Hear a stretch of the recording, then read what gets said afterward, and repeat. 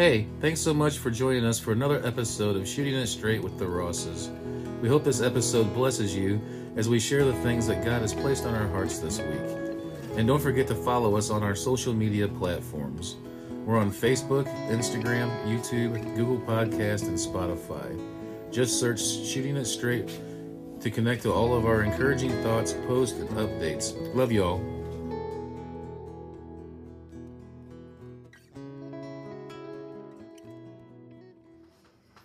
Hi, welcome back to another episode of Shooting It Straight with the Rosses. Tonight we're going to talk about faith. So, how you guys want to start off tonight? You want to start with a little prayer? Or? Yeah, we can do prayer. Sure. Okay. Sounds good. Sure. Cool. Who wants to do it? Me? Yeah, sure. Lord, we just thank you for this opportunity to just sit in your presence and to fellowship with you and to talk amongst each other and maybe bring something to the people watching. Just whatever you have to say or whatever you want to do tonight, Lord. We'll just leave it open to you. So just lead us by your Spirit. Thank you, Lord. In Jesus' name, amen. Amen. She's a little distracting. Yeah. Well, I know for whenever I'm wanting to talk about faith and stuff, I'm always reminded of when Jesus actually gives us a demonstration of what faith looks like. And he likens it to faith the size of a mustard seed. You can tell this mountain to be cast into the sea and it will go. I really like that story, so I figured we can start off in there. You want to do that? Sure. Okay. Where do you want to start it at, though? Because he talks about faith because the disciples couldn't cast out the demon. I'm going to start at that. Okay. So I'm going to start at the demon. Where are we at? Matthew 17, beginning in verse 14. 14. I like that even in the Passion Translation, it even addresses that. It says, unbelief hinders healing. That's a little heading title right here. I like that.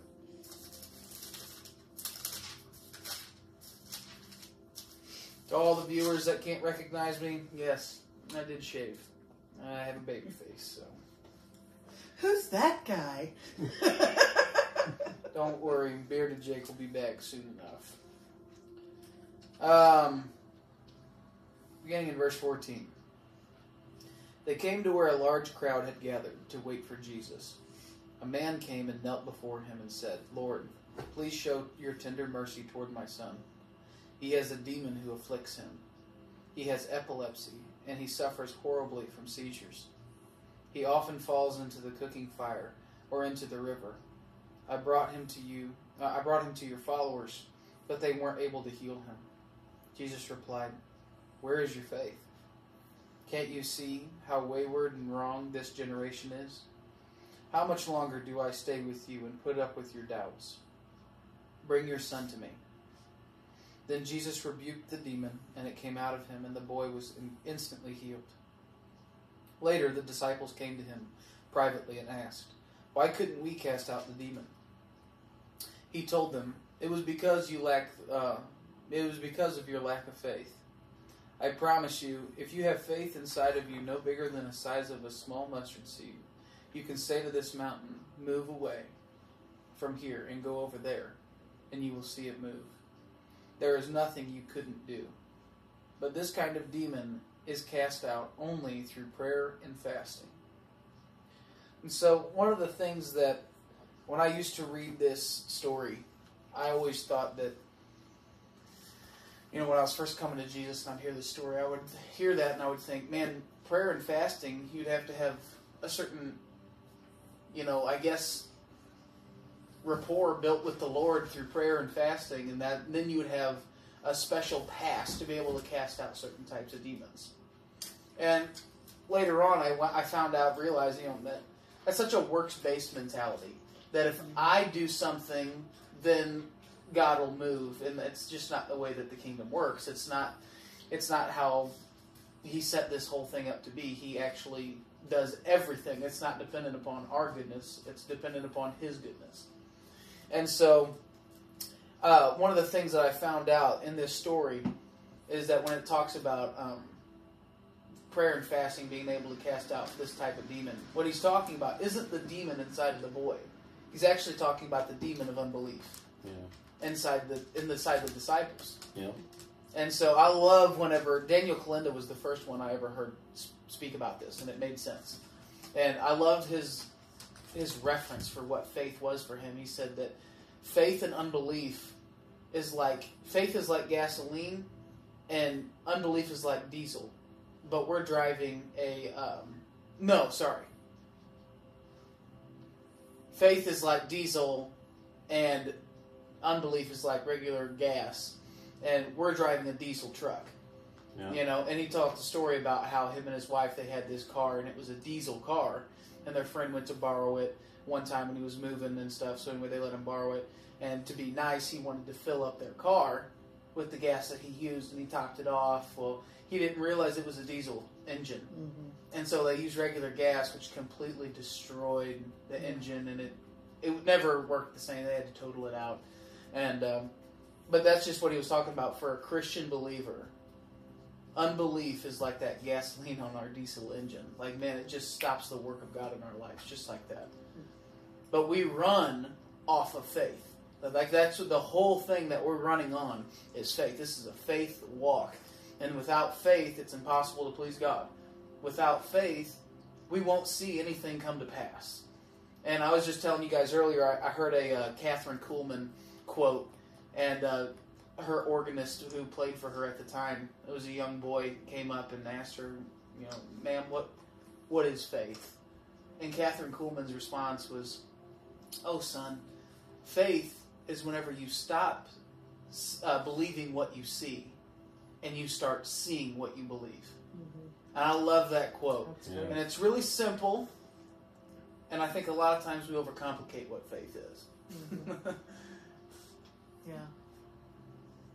That's good.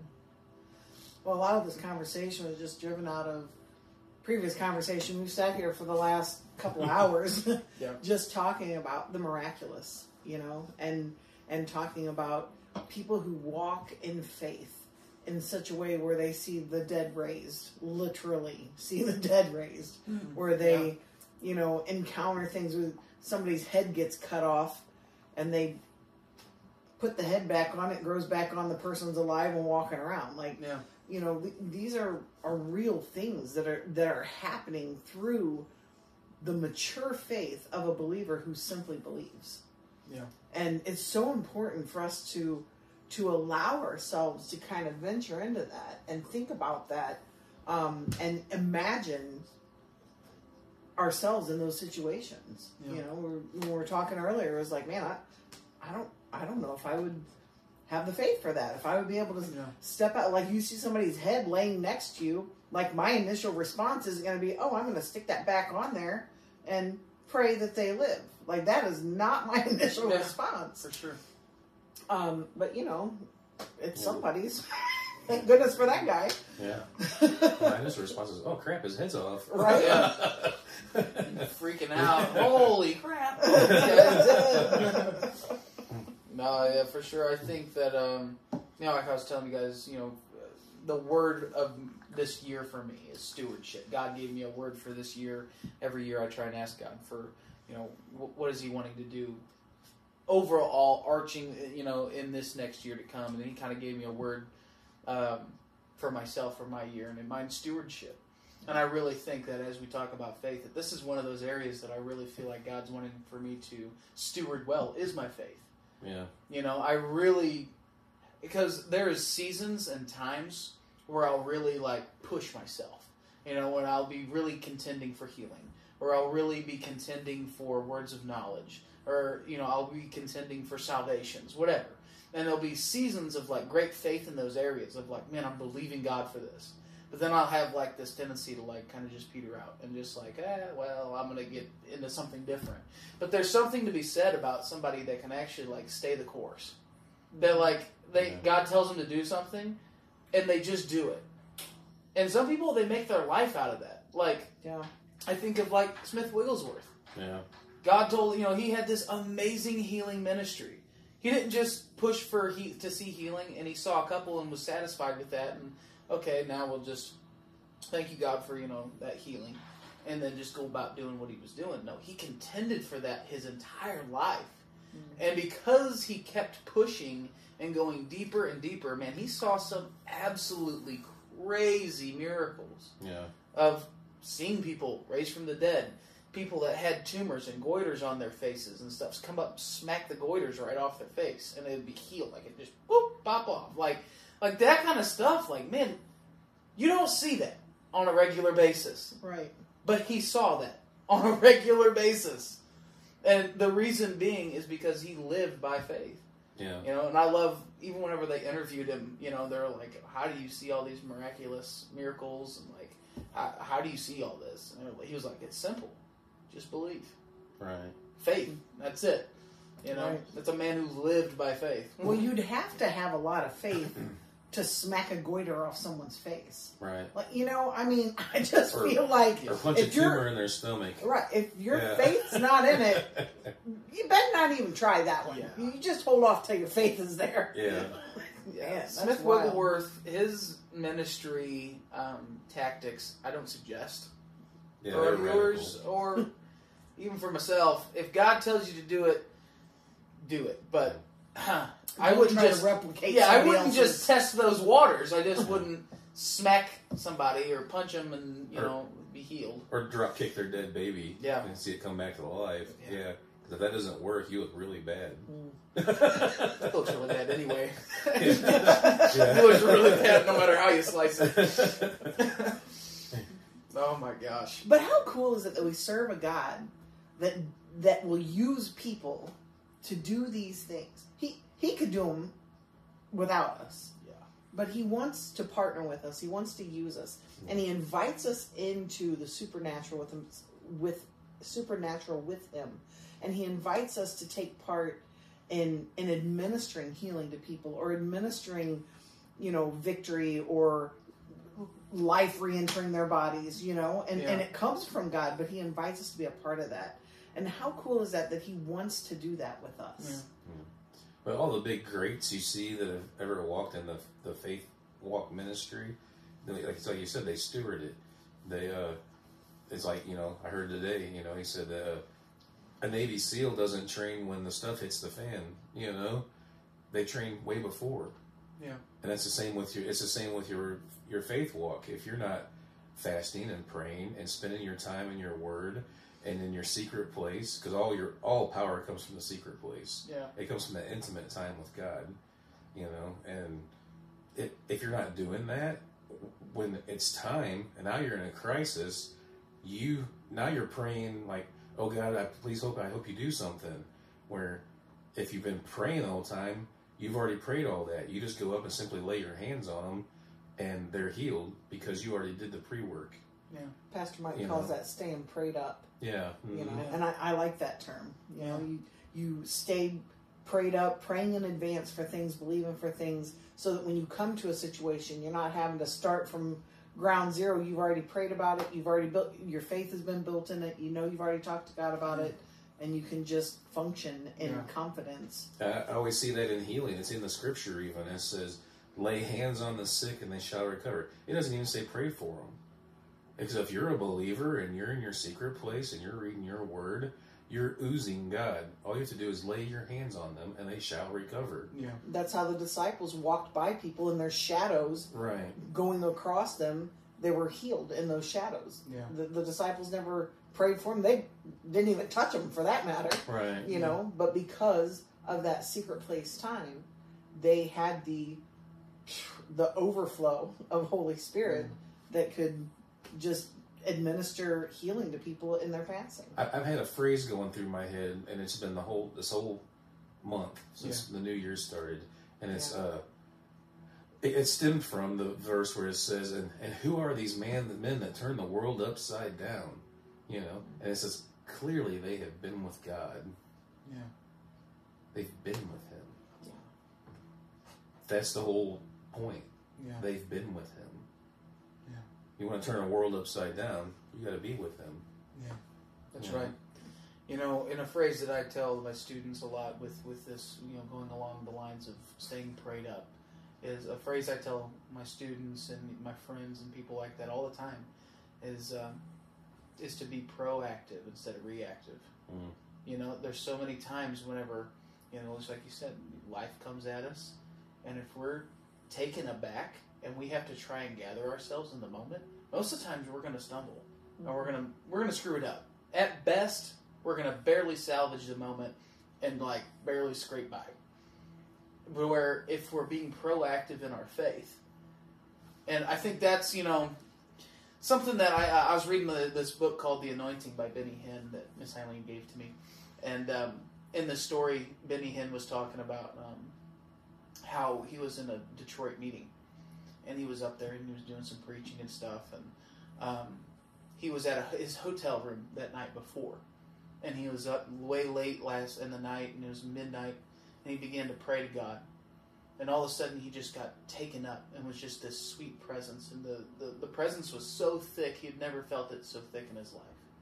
And he said that he felt like he prayed for 20 minutes, but the next time he looked down at his clock, it was 3 o'clock in the morning.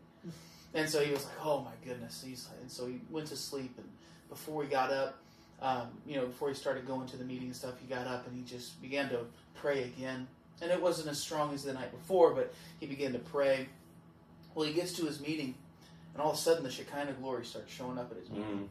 This manifest presence of the Lord. The Shekinah glory is like the ultimate presence of like the actual presence of the holy, like of God, like the Lord.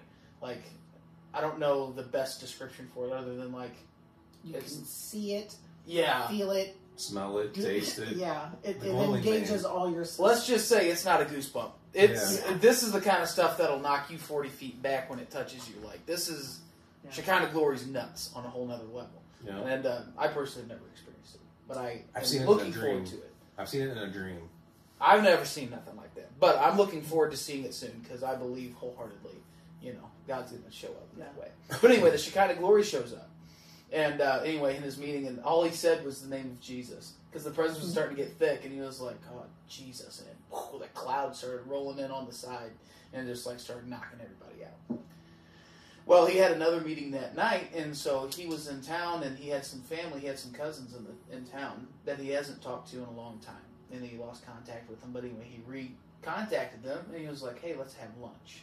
So he goes to have lunch, and, he's sitting there having a good time, and he's got that meeting that night. He goes, but, he's just enjoying the time with his cousins and stuff, and reconnecting, and all of a sudden, he felt this pull from Holy Spirit say, I need you to come be with me. And he was like, oh, right now, Lord, the hotel's so far away, it would be so rude. We just started like getting to reconnect. I don't want to leave my cousins right now.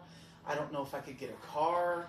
He was like, I don't have a ride because he didn't have a car back then. He had to find a ride. Isn't it great giving excuses to God? And so he gave all these excuses, and he wound up not going and praying.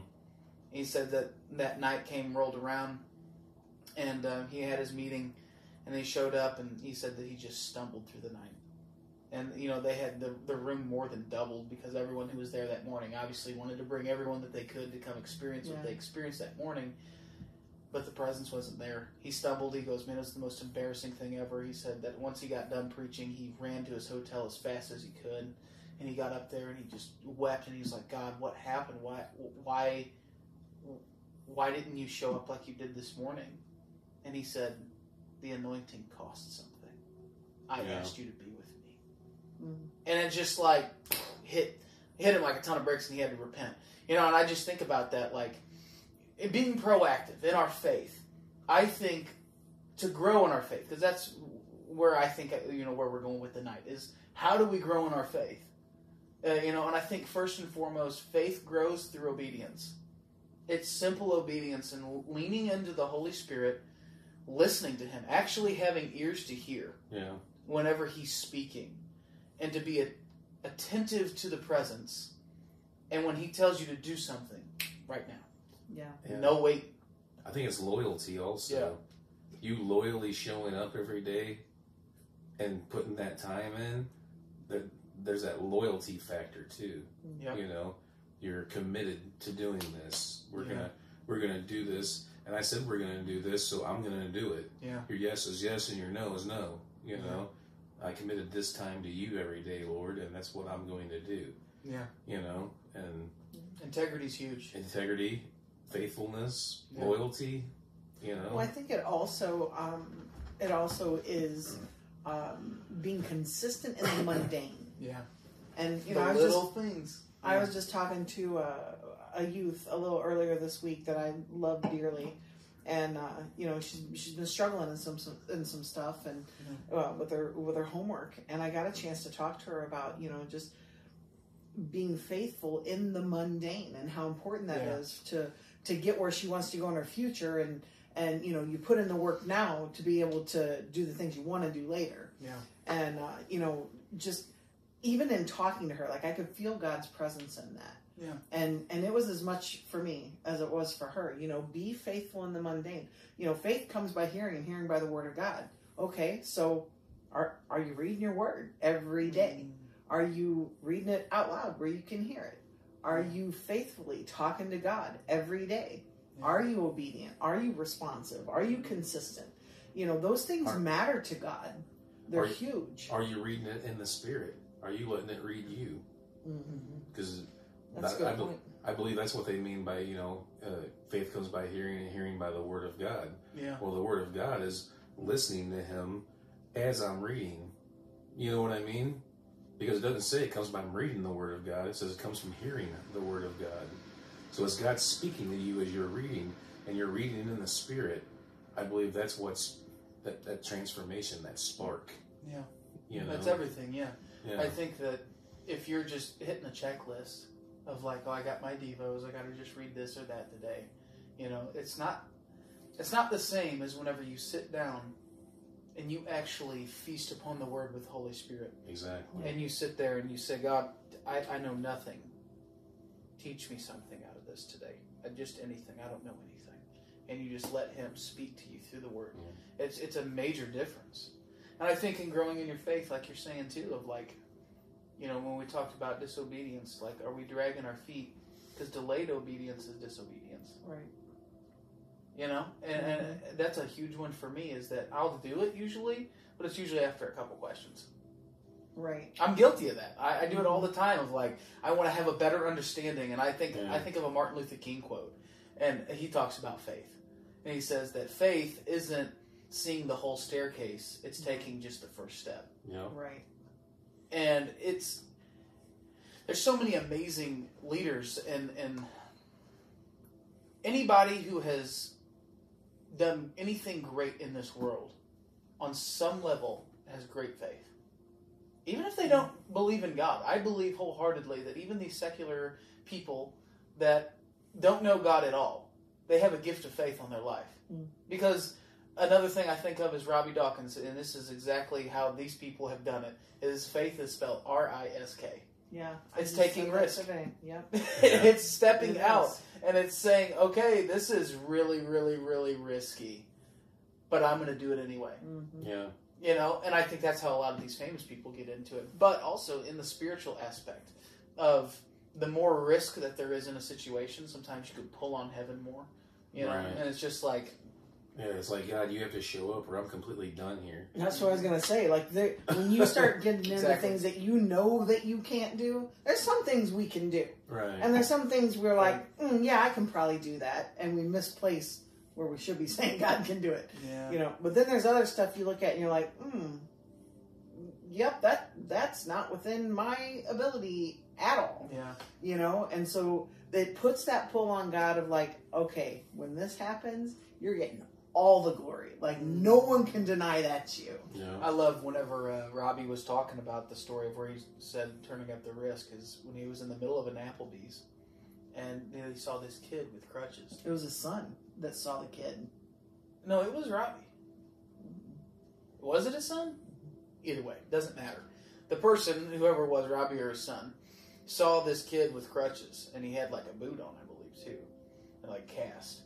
And anyway, he wanted to go pray for him to be healed. And he was an atheist. This kid was. He was like, I don't believe in God. I don't believe in that stuff. And, or no, it was his friend that was an atheist. His friend with him was an atheist. He was fine with him praying, but his friend says, I'm an atheist. He goes, good, you can pray. And so he had the atheist friend pray for the sick person. And so anyway, he was like, I don't know. And so anyway, he began to feel like this tension. So he was like, I'm going to turn up the risk. And so instead of backing down and like, he's in the middle of Applebee's, it's not like, hey, let's go step behind a corner and let's pray in secret. Let's shh, in Jesus' name. You know what I'm saying? Like, it wasn't, a secretive thing, all of a sudden he yells up in front of everyone in Applebee's, "Hey, we're about to pray in the name of Jesus, and this guy's going to be completely healed. If nobody's ever seen a miracle, come here and come see a miracle for the first time." Yeah. And like invites all these people. Right. And like he just cranking up the wrist. And he's just like, man, if God doesn't show up, all of these people think, first of all, I'm an idiot. But they've also seen a God on display that, he said that he would heal.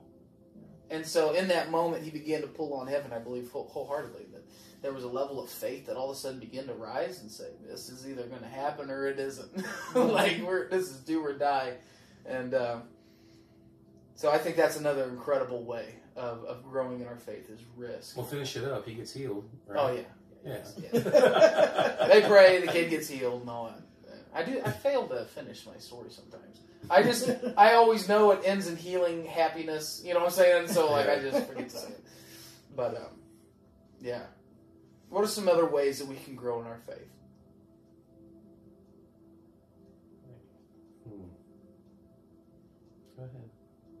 Go ahead. No. Don't you shift to me when you can't think of something, smart guy. You go ahead. I'm thinking. Well, I was actually talking about that risk factor earlier today. I said the same thing, and I think that when we do that, we also have to remember, the results are not our job. Yeah. The results are not our problem. Whatever God does or doesn't do in that moment. First of all, if you don't see it, it doesn't mean he won't do it later. Yeah. It doesn't mean that he didn't already do it and he's going to work it out in them and it'll happen later. And it doesn't mean necessarily that, what you're praying for he's going to do. Now, if it's healing, healing's God's will. There's sometimes we pray for stuff and it's selfish or it's misguided. Yeah. And, he may have it turn out a different way, but whatever it is, if God's doing it, it's going to be for our good. But understanding that those results are not your issue. And I think that a lot of times we put pressure on ourselves of oh, well, I didn't see that leg grow out. I didn't see that tumor fall off when I smacked that dude. Yeah. I just smacked someone and it didn't fall off. But, as long as we're moving in faith by God's leading, that's on him. Yeah. And I think that really frees me up when I'm praying for someone to just know that I prayed, connected with God. I have faith that he's going to do what only he can do in this situation. And however it turns out, it's going to be for this person's good. Because that's how God is. And when it happens, I have to believe that he's going to get all the glory for it. Yeah. And refusing to take any of that for yourself. People love to give you glory. They're sweet. They're appreciative. They sometimes don't know what else to do with their appreciation, and they'll try to shower it on you. And just being real quick to give that back to God. Yeah. That's God who healed you. Yeah. That's awesome. Let's give God all the praise. Redirecting that, kindly. I think faith and belief kind of go hand in hand sometimes too, because do you really believe what you're reading? Do you believe the whole Bible? Do you believe what it says? Because either you believe it or that stuff's crazy. Mm-hmm. You know what I mean? Jesus is either the Son of God and was rose from the dead and is living right now. He is a live, living God, ready to walk with you, to co-partner, to coexist with you. And either you believe that or you don't. Mm-hmm. Now, I'm sure he helps you and he grows you along the way. You know what I mean? But you either believe that or you don't. Yeah. And your belief turns into the faith. Well, if I do believe that, then why don't I believe that God's going to heal this person or raise this person from the dead or some other kind of creative, cool miracle? He's either going to do it or he's not. I heard a guy today talking about limbs growing out. The creative God who created you to begin with can totally just create a whole new limb to grow out. Like from an amputee. From an amputee. Yeah. It's not there. It's not gone. like you're running around with 3 arms. Well, that's what create means. Create means to make from nothing. Yeah. Wow. So either he is the creative God or he isn't. What do you believe? Yeah. You know? And kind of going back to our scripture too, as far as like how to grow in your faith, prayer and fasting. Yeah. Yeah. You know, sacrificially putting some things aside to hear from God, to place God as the, you know, most prominent source of anything in your life. Yeah. You know, you put aside food because, you know, food, let's face it, food sustains us. And for most of us, it does more than sustain. A lot of us have more than we need. But food sustains us. And to abdicate that, I don't know that that's the right word, but to forego eating and know that the true source of our life, the true source of our being and living comes from God. I mean, like, it's just a reminder. And it also grows your faith. It grows it a great deal when you're, you know, you're giving up something that most people would tell you, well, you can't give that up. You can't go without that. But you can if God's in that and you're looking at your true source. Yeah. And you can grow a lot in that. It grows your faith to fast and to replace that time that you would be eating or whatever it is, you know, with prayer, with being in your word, with God. I think that the two biggest ways that I personally grow in faith and the way that it's helped me grow in faith is first and foremost is asking Holy Spirit for more. Yeah. And it's really simple, but it works. Because even, you know, the guy, Jesus was, I can't remember which specific miracle it is. I believe it was the one with the dead daughter or something. I don't remember. Maybe a servant was sick. Either way, he came and he said, Jesus, you know, would you do this? He's like, do you have the faith? He goes, no, help me with my faith. Help me with my unbelief. Yeah, help me with my unbelief. I have the faith, but help me with my unbelief. I have the faith, but help me with my unbelief. Yeah. And so I think of that, and he said, you know, in that, it's a prayer. It's a petition. God, I love you. I believe in you. But help me believe more. It's being real and honest before the Lord of where you're at. Really good. And just saying, okay, I need more. I need more. Mm-hmm. I need to grow in this. And when we pray, what we're praying for is more circumstances, more situations for us to exercise that faith. You know, it's not just like he magically, like, bam, you have more faith. Like, he might in the moment give you that stirring of the gift of faith, because I know that's true. Like, there is a sovereign touch of the Lord that'll, like, all of a sudden in a moment, faith begins to rise up within you. Mm-hmm. And really what we've done is we've tapped into the faith of Christ. And so, like, we've tapped into his faithfulness, because he is faithful, full of faith. Right. Full of faith for us. Even when we lack faith, he has more than enough. Yeah. And so there's moments where we tap into that. But I believe more times than not, what he wants us to do is the good old-fashioned hard work way, and he wants to give us more situations. Oh, okay, you want to increase your faith? I'm going to put more sick people around you. Right. I'm gonna give you a financial burden. Not that he does that, but he might put a financial burden on you so that way you have to live by faith. I'm going to make you lose your job. And you're going to have to live by faith. That way, or better, I'm going to ask you to leave your job and be a missionary in some weird country. Exactly.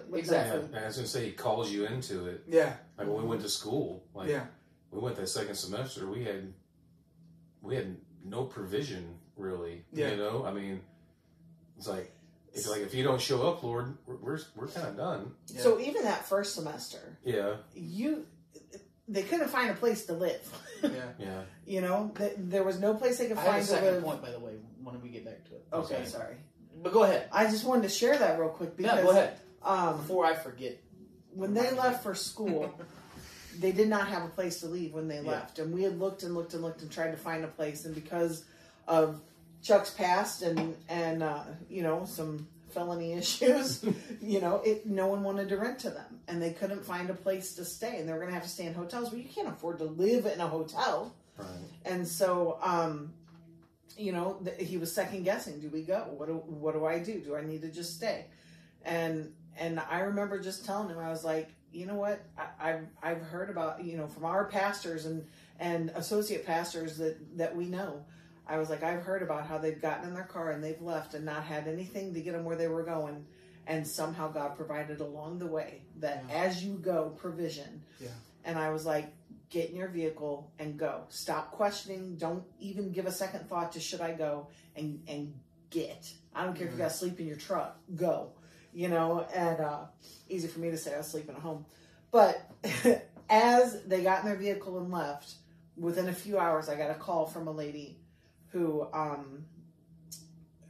they were staying in a Airbnb. Yeah. They were going to stay in this Airbnb, and it was decided by the Airbnb people that they would not rent to them because of his past. And so that's how the cancellation came up. Well, the lady from the Airbnb called us after they left, after Airbnb had already canceled the stay. And she said, hey, are they still coming? And I was like, well, yeah, but Airbnb canceled and said, you know, they can't rent from you. So I'm sorry if they haven't informed you yet, but that's just not going to work out. And she said, oh, well, why not? And I explained the situation, and she said, I don't have any problem with that at all. I don't have any concerns with that.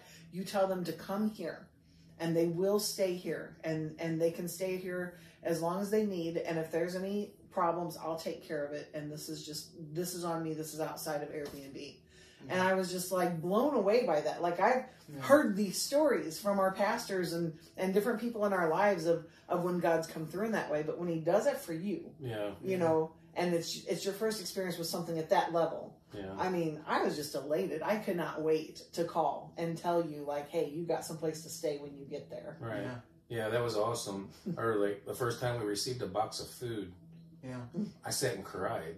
My God, you're just so good. Yeah. You know what I mean? Yeah. And it was on the day that perfectly that we needed it. We didn't have anything else left. We had ate our last little couple Hot Pockets out of the refrigerator to go to school that morning, and that afternoon there's a box full of food. Yeah. You know what I mean? It's like he just shows up perfectly. Yeah. You know, it wrecks you. It just shows you how much, you know, how much he loves you and how much he's going to take care of you, and don't worry about it. Which I think is important for coming up. Like, you know, everybody's expecting hard times and end of the world, and all. He says, you know, I'm faithful to take care of the ones who love me. Yeah. Who love me. Yeah. It's true. The rest of the world looks like it's going to be going to crap, but the ones he loves are going to be just fine. Yeah. You know? Yeah, and then just going back before I forget about my second point is, you know, the number one thing, it was asking for more. But then my second one was to increase in faith. I think we must maintain childlikeness. Mm. It's the abandonment of humanistic logic thinking, and it's this analytical processing thing that isn't from God. Analytical thinking is not from God. No, it's not. There's a lot of people, and you know, I might get some flack on this, but there's a lot of people that might say, well, God made me analytical. No, that is not. Analytical thinking you see in the garden. Right. Whenever Adam and Eve first sinned, you see analytical thinking. Yes. It was, did God really say? They overthought. The enemy brought something to their mind to make them begin to analytical think.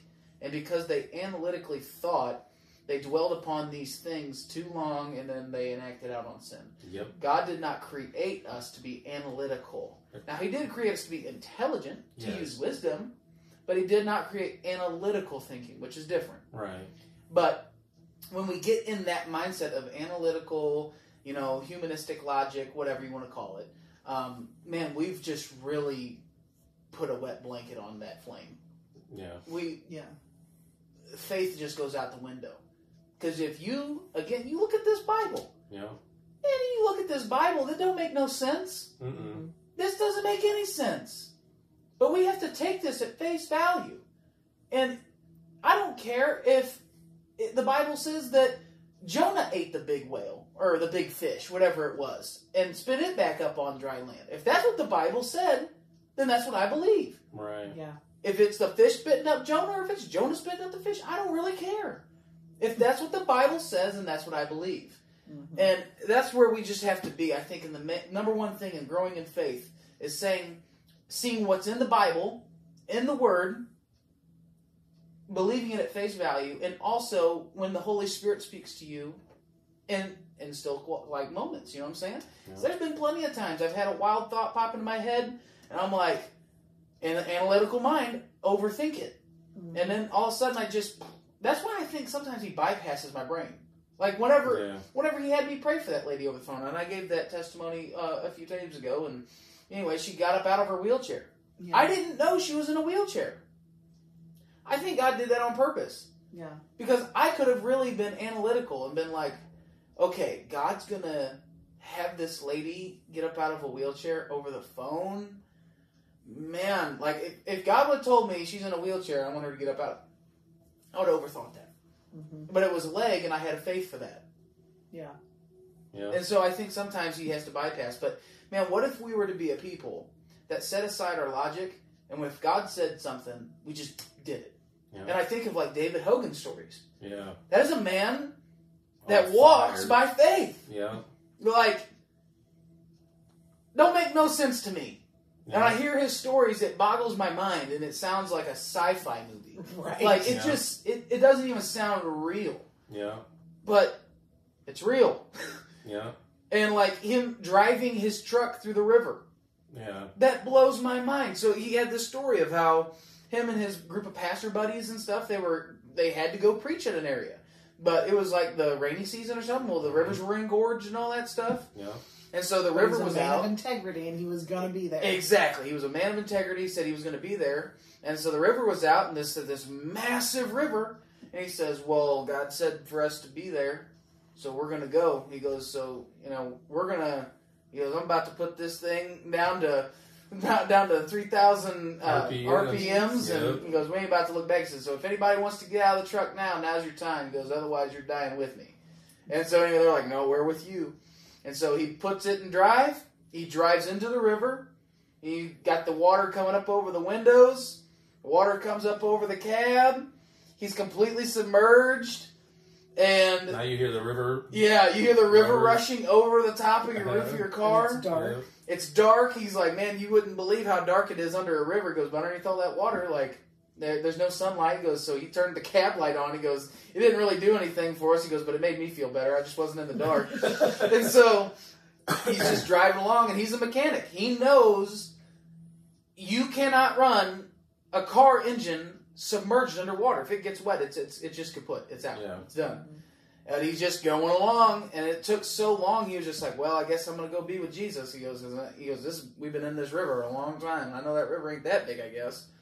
And all of a sudden, he's back on dry land, and he drove the rest of the way. Yeah. Like, he said then they had to come back. Yeah. Which is crazy to me. Like, my mind was, okay, like, here's how we can, humanistically, in logic, think our way out of like a miraculous situation like that. Yeah. Is in that moment, you could even put it on God. Well, God gives us wisdom. Yeah. He gives us wisdom, and He knows what is, right and wrong for us to do. This is maybe a clear sign from God. Maybe He's protecting me from harm.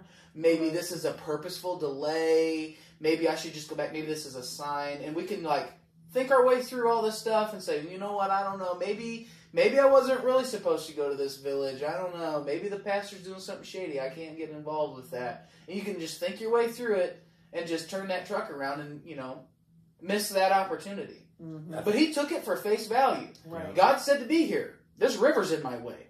I'm about to go through this because Jesus is king. Right. Like, that's him. Yeah. And I'm like, I don't think like that. Like, God help my faith. Yeah, Jesus is king. He's a hoot, man. Well, I love how you said in the beginning of all this, we have to have a faith like a child. Mm-hmm. And I love Heidi Baker, how she, whenever she has people come to her for prayer, she brings all the children around. And she has the children pray for them because their faith is so untouched by all the things that the world will tell you isn't going to happen. And they have seen things. Yeah. They have seen God move, and they believe. Absolutely. Their faith is big. And we have to have that kind of faith. Mm-hmm. And I think of Philip Mantafa. He's a pastor in Indonesia. Okay. I wasn't sure where. But I know I don't speak that language. But it's one of the biggest churches in Indonesia. And Asia. Yeah. It's massive. yeah. And he has small groups that are run by children. Yeah. They don't disqualify you because you're a child.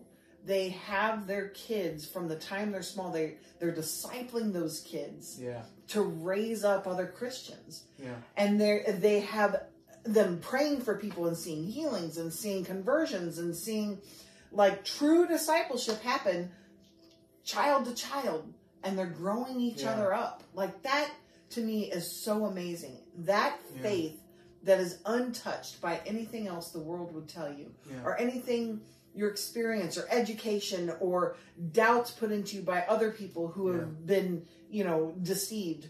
Like, it's totally untouched by that stuff. That's the kind of faith that can move mountains. I think that's where the scripture comes in Proverbs. It says, there's a way that seems right to a man that leads to death.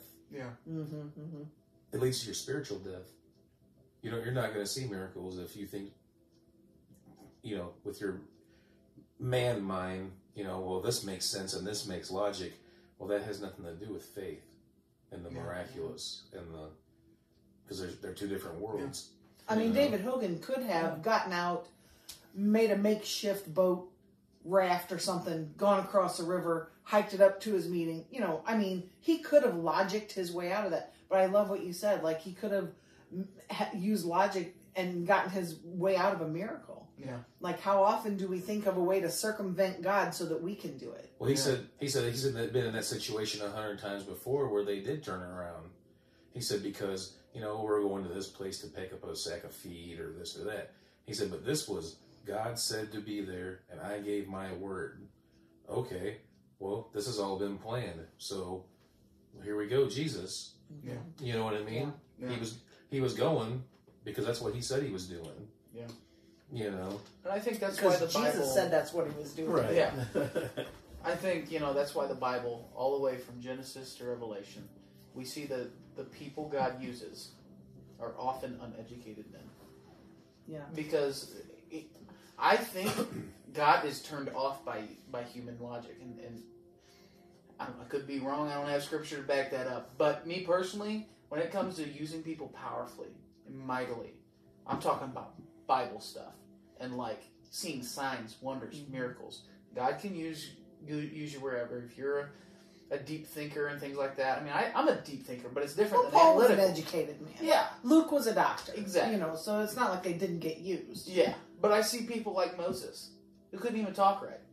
He had a stutter. He had a speech impediment or whatever. He couldn't speak right. He was a murderer. He was a shepherd. Yeah, he was a liar. He was out there tending sheep after he left. He abandoned his home country. Like, that one was like, God was, wow, that's perfect. I want that one. Mm-hmm. Like, to me, that blows my mind. Yeah. Or he sees, out of all the people in Jerusalem, he sees some fishermen and he says, ooh, that's my kind of people. Mm-hmm. I like them. Peter, he's a loose cannon. Right. I can't contain him if I wanted to. Yeah, let's try him. Or you see people like, what was it? Was it Simon that was the zealot? Yeah. Mm-hmm. A zealot was a literal, it's a modern day terrorist. Right. Yeah. What a zealot was is they were advocates against Roman Empire. Mm-hmm. And what they would do is they would go through like giant crowds where Roman soldiers were standing at posts and it was so crowded, they would go through and they would be hooded and they'd have these little daggers and they'd go in and they'd stab them in the kidney and kill these Roman soldiers and they'd leave and they'd scatter before anyone could catch them. Yeah. They're modern day terrorists. Right. They would capture caravans and things like that, Roman caravans and stuff. Like, he saw a terrorist. Put in today's terms, he saw a Bin Laden. Mm-hmm. A horrible person. And said, I want to use that one. Yeah. Like, these are the kinds of people that God wants to use. Yeah. I don't know, that blows my mind. It always amazes me whenever people see someone who has been a horrible person. Yeah. And they're like, oh man, you should just put them out of their misery. Put a bullet in their head. That's what they need. Yep. And those are the very people that when they get converted, when God gets a hold of them, like, oh my gosh, the things that God can do with that. And so many people, the worst of all, are Christian people that want to question it. Oh yeah, but is it real? Is that a real conversion? You know, Brian Head Welch, he went through a lot of that. Yeah. Just like, oh, well, you were in this band with all this horrible, you know, stuff and doing all the drugs and stuff. Like, is your conversion real? Well, why'd you go back and be in that band? And, you know, if you were a real Christian, why would you go back and be a part of that? Dude, he is touching lives in circles that other people can't get into because of their Christianity. He's able to go into heavy metal concerts covered with Satanists and atheists and everything else. Pray for people, see them healed, see them come to Christ. Like, he's got access to an area because of who he is and how he's been. Yeah. He's got that access. Yeah. And, like, it's so often we want to question people who do things like that, you know, who look so radically different. Dude, if you don't look radically different, what did Jesus do in your life? Did you let him do it? Yeah. Did you let him do the whole thing he wants to do? Because I know I look radically different. Yeah. You know? I mean... A lot of people when Jesus gets a hold of you, you should look different. Yeah, a lot of people look radically different. You know, Gideon, you mighty man of valor. He's hiding in a wine press. Mm-hmm. You know, trembling, scared. Right. The littlest of the little people of his little tribe. You know, the weakest of the weak. He's hiding in a wine press. Gideon, you mighty man of valor. Mm-hmm. Went out and beat an army with like 300 guys. Yeah. You know, started with a big group of guys that kept dwindling. Yeah, God's like, God knew, send them home. God knew if he started with 300, Gideon might have a little problem. Yeah, he's like, here, let me start you here and work your way down. Right, his faith is that. Right, we're gonna build that faith for you. Yeah, but God, I think God always calls you for what He sees, not for what people see. He sees He sees the end, not the beginning. Well, he sees who he created you to be. Yeah. And I know when we were split up, that was one of the biggest revelations he gave me.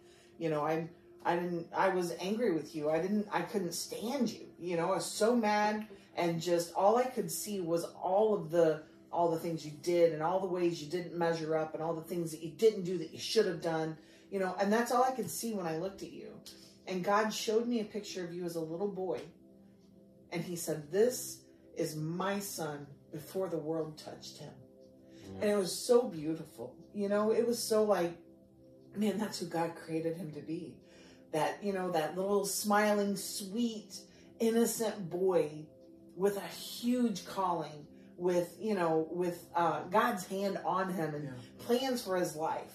Yeah. And, you know, the world might have tried to intercept you and you might have went along with it for a little while. But God showed me through him that he could put you right back on course for what he had planned for you from the very beginning. Yeah. You know? And I mean, God just will allow you to see people differently if you'll let him change your perspective of what you think of people and just look at them, look for that gold in them, the God in them. That image that was really in them from the beginning. I think we got to remember a lot of times when we deal with people too that the enemy's trying to destroy them, especially if there's greatness on their life. Yeah. If they have a calling and a greatness that God's calling them to, because God does have favorites. Mm-hmm. I'm one. So, you know, if you have that kind of destiny, he's going to try to take you out. Yeah. I believe that's with all the abortion stuff. This next generation has some major John G. Lakes and Smith Wigglesworths coming from it. That's why abortion's running rampant and they're pushing for it so hard, because they're the ones that are going to change the world. Yeah. Well, you see that even with Jesus. Yeah. There was a decree. Yeah. Sent out. Moses. Yep. Too. And Moses too. We'll kill all the firstborn boys. Yeah. And you see, it was a huge push because there was something great to come from that generation. Right. Exactly. Yeah. Absolutely, it makes sense. Yeah. Yeah.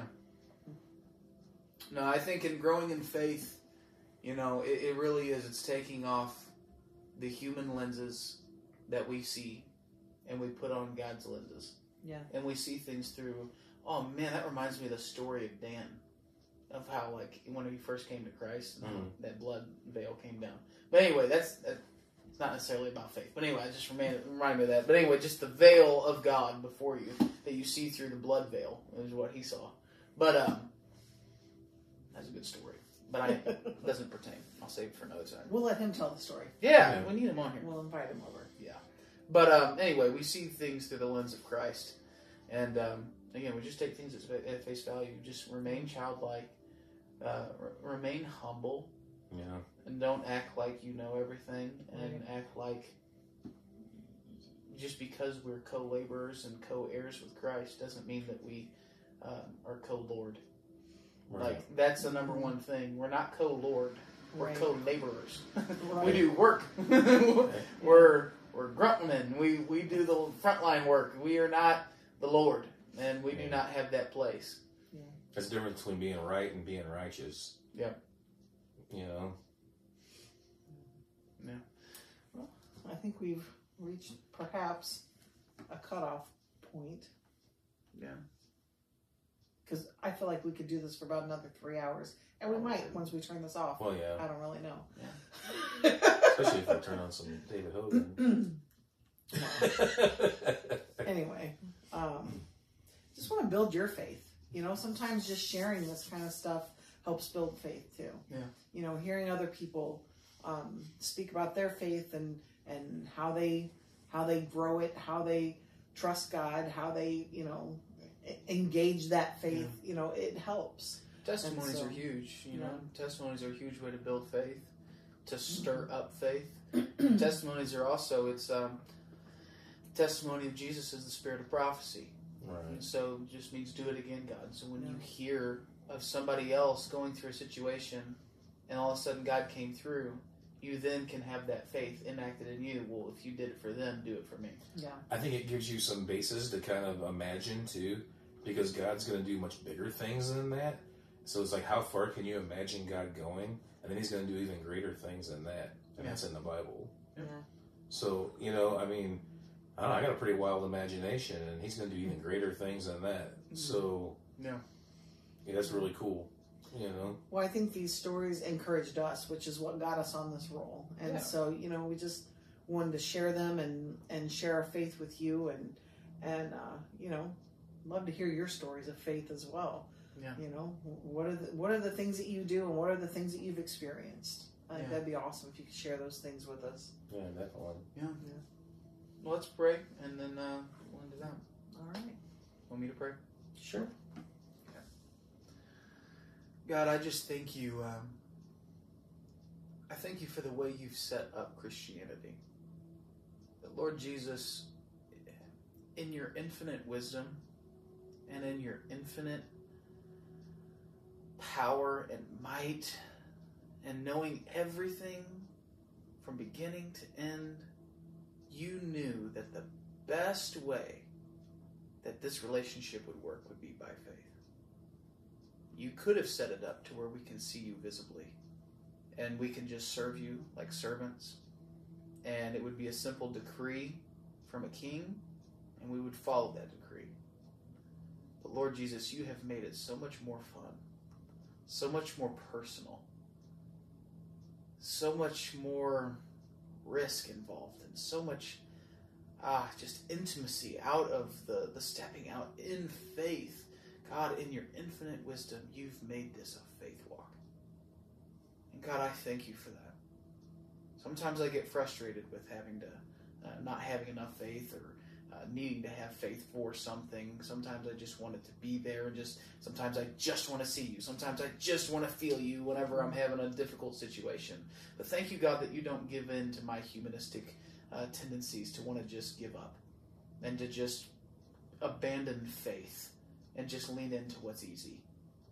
Thank you that you stay true to who you are, that you are a God of integrity, that you are the same yesterday, today, and forever. Yeah. You are good from the beginning, and you always will be. God, I'm so thankful for that, because you didn't have to be. We just get so caught up sometimes in thinking that God is the way he is just because that's who he has to be. No, it's who you chose to be. You don't have to be good. You just are. And I'm so thankful for that.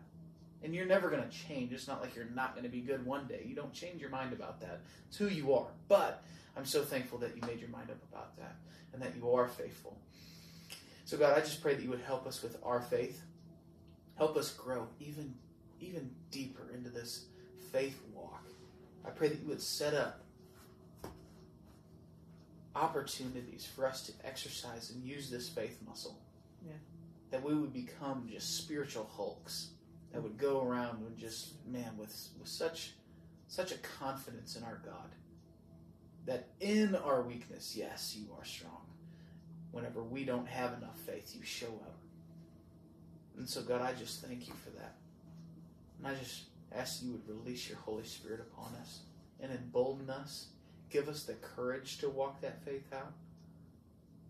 And Lord Jesus, give us spiritual ears to hear, spiritual eyes so that we may see these circumstances when they come, and a spiritual heart to discern the things that are going on around us. We ask all this in your Son's name, Jesus. Amen. Amen. Right on. Good stuff. Well, I'm so glad you guys joined us for another episode, and we look forward to seeing you again next week. Stay tuned as we continue this journey. It's 2021, got a lot of fun things planned for this year. I know we've been talking a lot about having interviews and haven't done it yet, but it is coming very soon. And we just have so many fun things planned, so just stay tuned, look forward to it, and bless y'all. Have an incredible week, and we love you.